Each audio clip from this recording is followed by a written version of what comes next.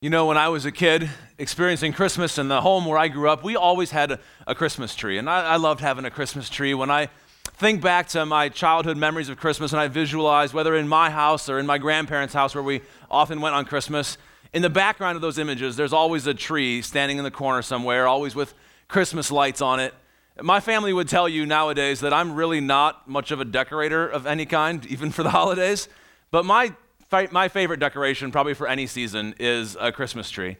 That's my favorite. And Christians have been using Christmas trees to celebrate the Christmas holiday for hundreds of years. Hundreds and hundreds of years, people have used Christmas trees to celebrate the holiday of the birth of Jesus.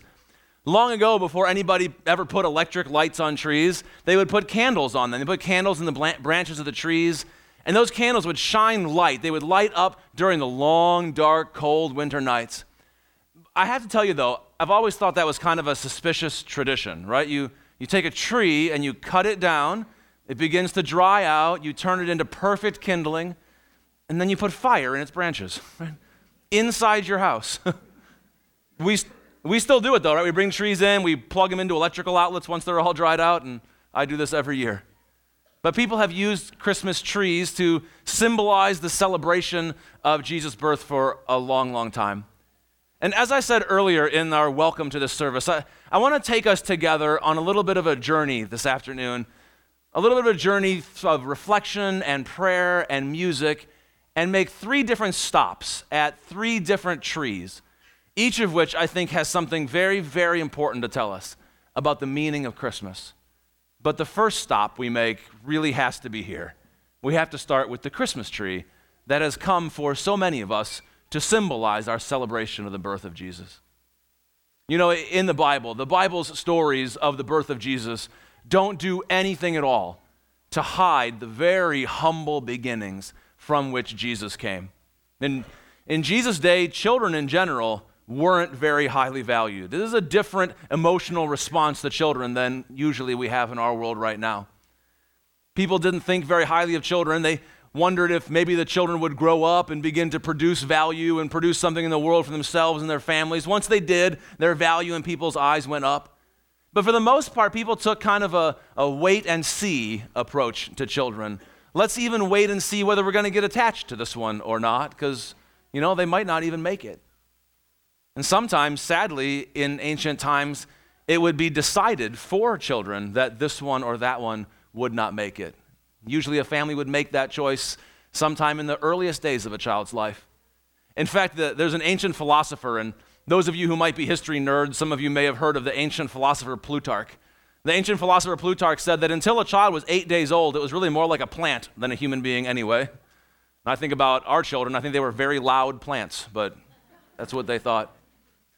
Sometimes during those first days of a child's life, a family that didn't think they could handle any more children or want any more children would take the child outside of town, out to the village dung heap outside the village, and they would leave their child there. They would abandon it in a process called exposure, and it would just be left there exposed to the elements and waiting for nature to take its course. That was done sometimes by families who thought that they were just too poor to handle another child, or maybe the child wasn't healthy enough that they felt like they wanted to take care of it, or maybe it wasn't the gender that they were hoping for. Sometimes people would come along and they would rescue children from the dung heap. But even then, a lot of times, that was financially motivated. They were just going to raise that child until it was old enough to be sold into slavery, and hopefully they would make a profit. One of the things we know from history is that the word in ancient Hebrew and also in the Egyptian language, so in the area where Jesus was raised, the word for dung was kopor in both of those languages. And one of the most common names among slaves in the first century was kopros. It was child of the dung heap. Jesus himself was born to poor, unwed parents. And in other circumstances, he might have been left out there on the kopor. The Bible does absolutely nothing to hide the very humble beginnings from which Jesus came. His parents weren't planning on him. His world didn't want him. He was born in a barn, for goodness sake.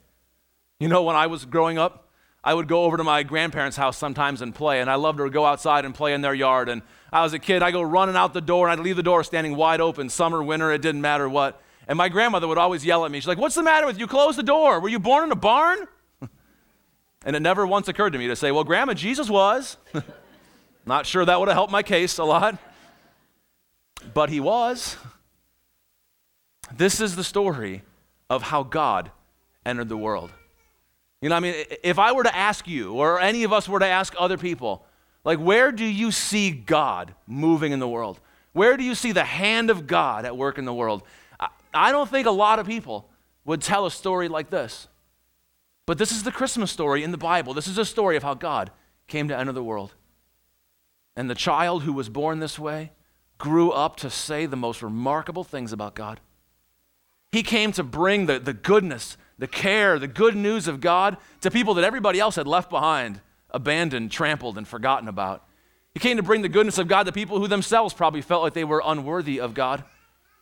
And one day Jesus was out and he was teaching about God to a whole bunch of people. And somebody brought children to Jesus. Now everybody else around knew you weren't supposed to do that. Even the very first disciples of Jesus who were there with him on that day, who were trying to learn about God and life from Jesus. They were his disciples. Even they said, hey, let's send the kids away. Maybe Jesus can check on them later. They were encouraging Jesus to take a kind of wait and see approach, to see if these kids would grow up to matter, and then someone as important as Jesus would invest in them. But in Jesus' eyes, everybody matters to God. And so Jesus in that moment very famously said, let the little children come to me. And the Bible says he put his hands on them. And I can just imagine Jesus standing there with his hands on the shoulders of some little girl, maybe right here. Maybe her name was Copra, I don't know. And he said that she was great in the kingdom of God. She was great in the eyes of God. In fact, he said to everybody else around that we ought to become more like her in order to enter the kingdom of God.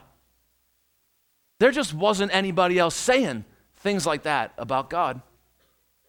But this is what you get with Jesus, who was born in Bethlehem that day. And now Jesus has come also to bring the goodness and the presence and the care of God into all the parts of our lives that feel like they've been abandoned and trampled and left behind and nobody cares about. He comes to bring the goodness of God and the care and the presence of God into the parts of us that maybe feel a little bit uncomfortable even being in a worship gathering today. Jesus came to bring God into the parts of our lives, into the shame and the pain, the brokenness that we feel over the parts of our lives that seem in our own eyes to be our failures. He comes to bring God to us in our lost jobs and our financial strain. He comes to bring God right into our lives and our hurting marriages and our broken relationships.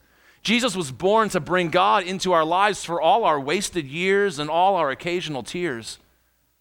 Jesus came to bring God into those parts of our lives where we feel shame and pain and failure. That's how he was born.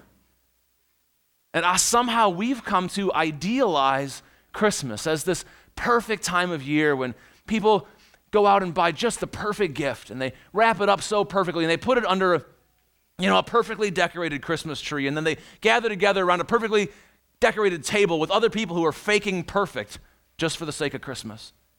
And it's breaking all of our hearts. And I just think it's time for us to hear the real story of Christmas again. And maybe you need to hear the real story of Christmas this year more than most. Maybe because you've had some dung heap experiences in your life this year, like I have in mine. Maybe you've been exposed to some pain and some struggle and some heartache this year that you're trying not to show and you're trying not to feel. Maybe because you felt like you had to leave the real you, the way that you really feel and the way that you really think at home, so that you could be brought here to this place today. But I want to tell you that the real you belongs right here. That's what Christmas says.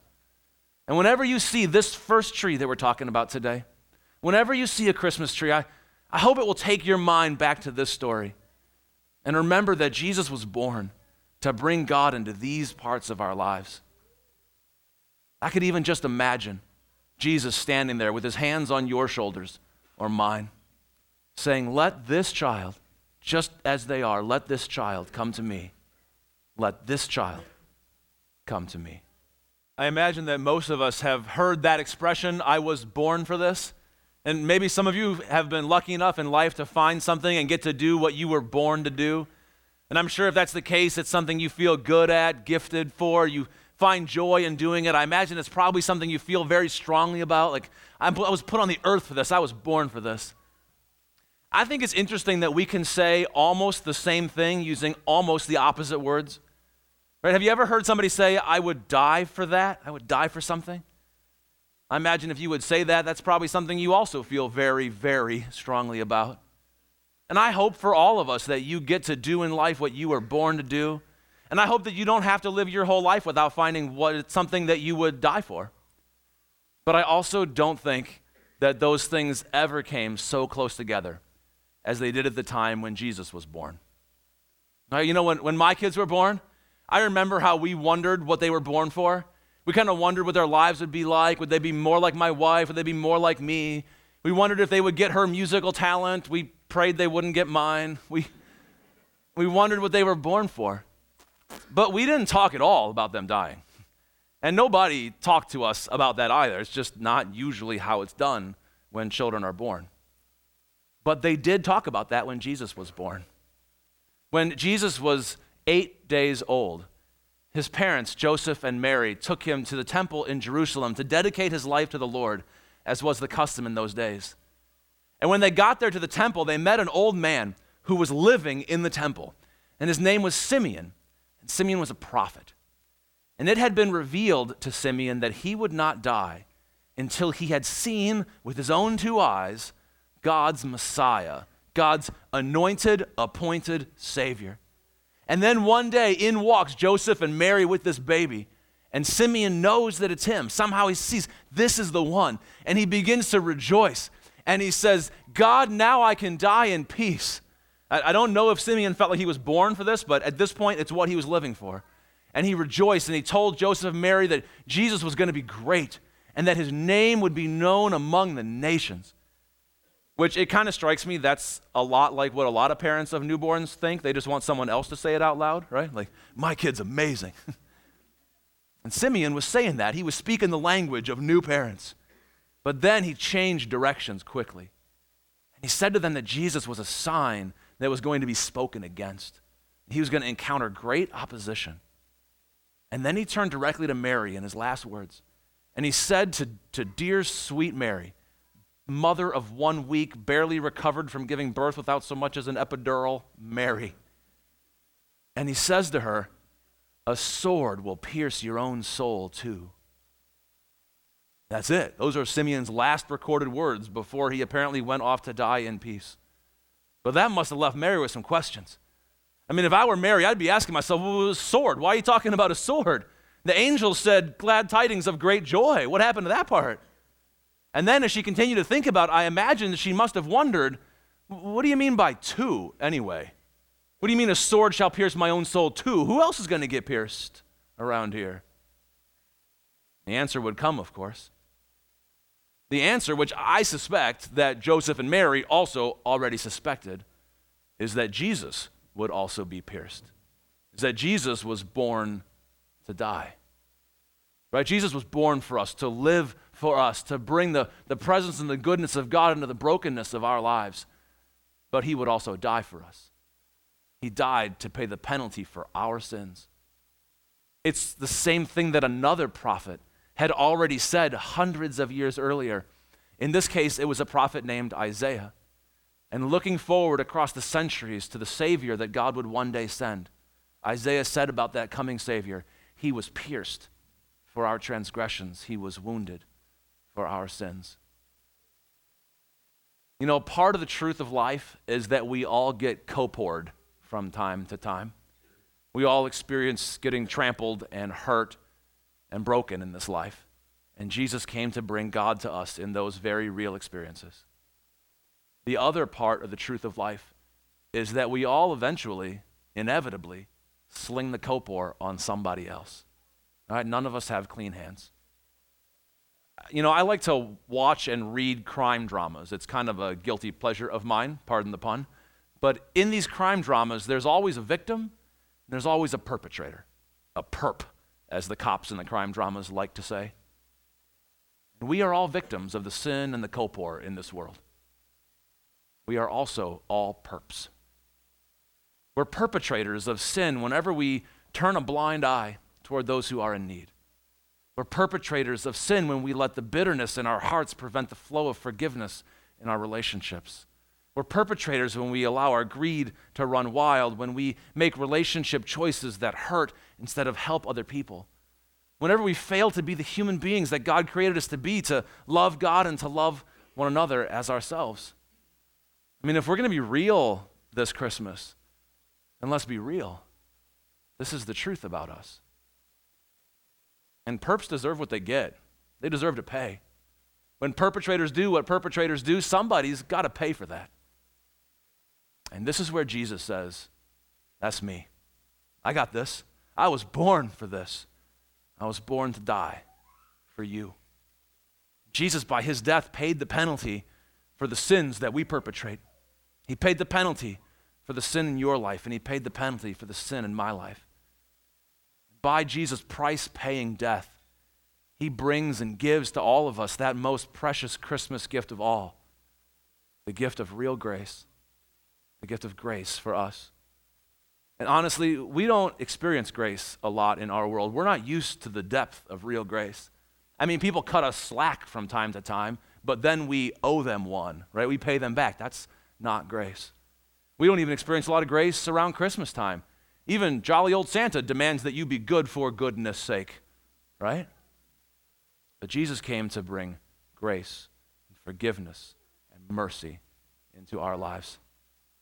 There's a Christmas tree. The Christmas tree says that Jesus didn't just come for the beautiful people, for the people who've got it all together, whose lives are unhurt and unwounded and unscathed, as if there really were any such people in the first place. But there's another tree. There's another kind of Christmas tree that says that Jesus didn't just come for the good people. He didn't just come for the righteous people who've done all the right things and made all the right choices in their life. There's a tree of grace that says that Jesus came for perps like you and me. He came to pay our debt. He came to make us clean.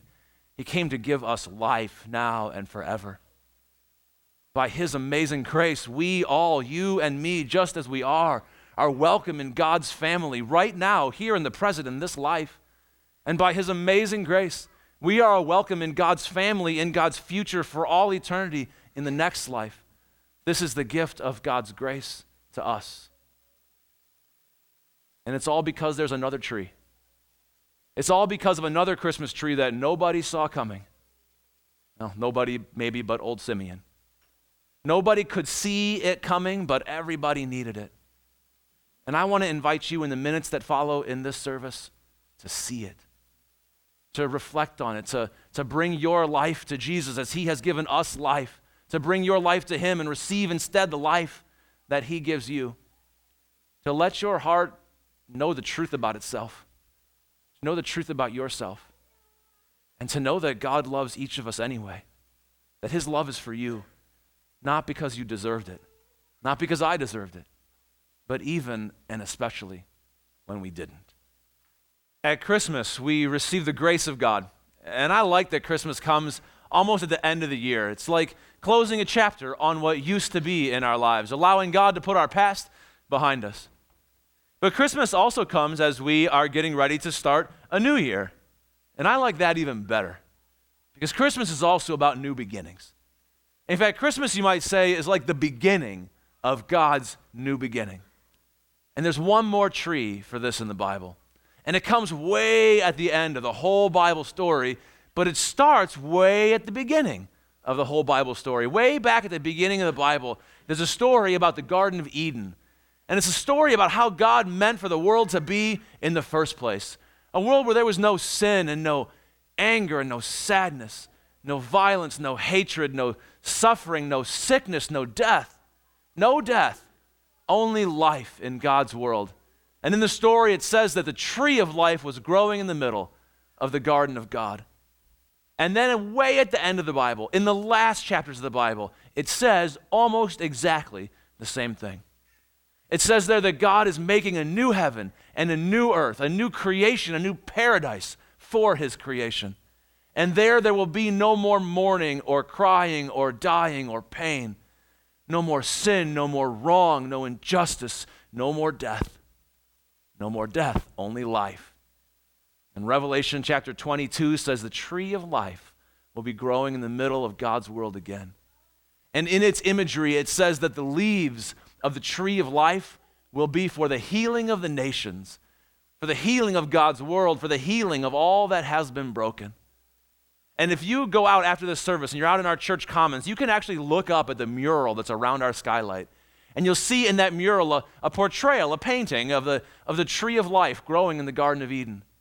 And you'll see a depiction of the history of the world that looks forward to the tree of life blossoming and growing in the garden of God again. Even a portrayal of the lion and the lamb lying down together as a representation of God's promise of peace, wholeness, and harmony in his world again. How does that happen? How do we get from there to there? How do we get through the here that we live in? How does all that has been so broken in our lives and our world get so perfectly healed again? The answer is that it's healed by the grace and the power of the one who was born in Bethlehem on the first Christmas day. Christmas is the beginning of God's new beginning. Partly that means that Christmas can be a new beginning for you and me. And maybe where you are in your life, you're ready for this Christmas to be a new beginning for you, to be like a fresh start in God's grace. Maybe you're ready for a fresh experience of God's presence and for his healing for your soul. Maybe you're ready for a new commitment to life in God's way, to say yes to God's invitation to life as a disciple of Jesus Christ, to life in his way. Maybe Christmas 2013 is a time for a new beginning in your life. And if that's you, or if it's not, I also want to tell you that the new beginning that God has planned at Christmas is even bigger than your individual life and even bigger than my individual life, bigger than we imagined. Christmas is the beginning of the new beginning for God's world. And I believe that Christmas includes a powerful call, an inspiring call for each of us to participate with God in something that's so much bigger than ourselves. It's an invitation to join in the work of God healing what has gone wrong in his world. I think that there is in each and every one of us gifts and abilities and passions that are just waiting to be unleashed in the service of something as grand as God designed them for, to participate in his work in the world. And even in this room alone, there is all the creativity and energy and care and passion and power for God to use to bring growth to the leaves of the tree of life that he's planting in this part of his world right now. And we together are just one worship service in one church, and God is calling out to his people all across the city at Christmas time, all around the globe. He's calling at Christmas and saying, I came for you wherever you were. From the penthouse to the Copor pile, I came for you. I came to give you grace like you never imagined, and I have come to make all things new. And here this Christmas, I just want to invite you to respond to God's invitation in your life. So whatever you sense that God is stirring in your soul this Christmas, I invite you not to miss your moment here, but to experience the grace that God has for you, to find the life that is truly life in Jesus Christ, and to join in God's work of creating new in you and in our world. This is just the beginning. Christmas is just the beginning. And I want to pray together for what God has planted in each of us. Let's pray together. God, we give you thanks for Christmas, for all that it means for us right where we are. We thank you for your grace in our lives, for being able to love us, forgive us, and show us mercy, not when we've got our stuff together, but just right where we are. And God, I pray that you would send your Spirit, your own presence here into this room, here into our lives, here into this community, here into our families and our homes. And God, I pray that you would do your work of making all things new, that you would make our hearts new, that we would learn to see ourselves as you see us in truth and grace and mercy. And God, I pray that you would do your healing work in our souls, in our homes, in our families, our communities, and our world. You are the God who makes all things new. And here on this day, we give our lives to you and pray that you would do in us what you do so well. We love you. We live and pray in Jesus' name. Amen.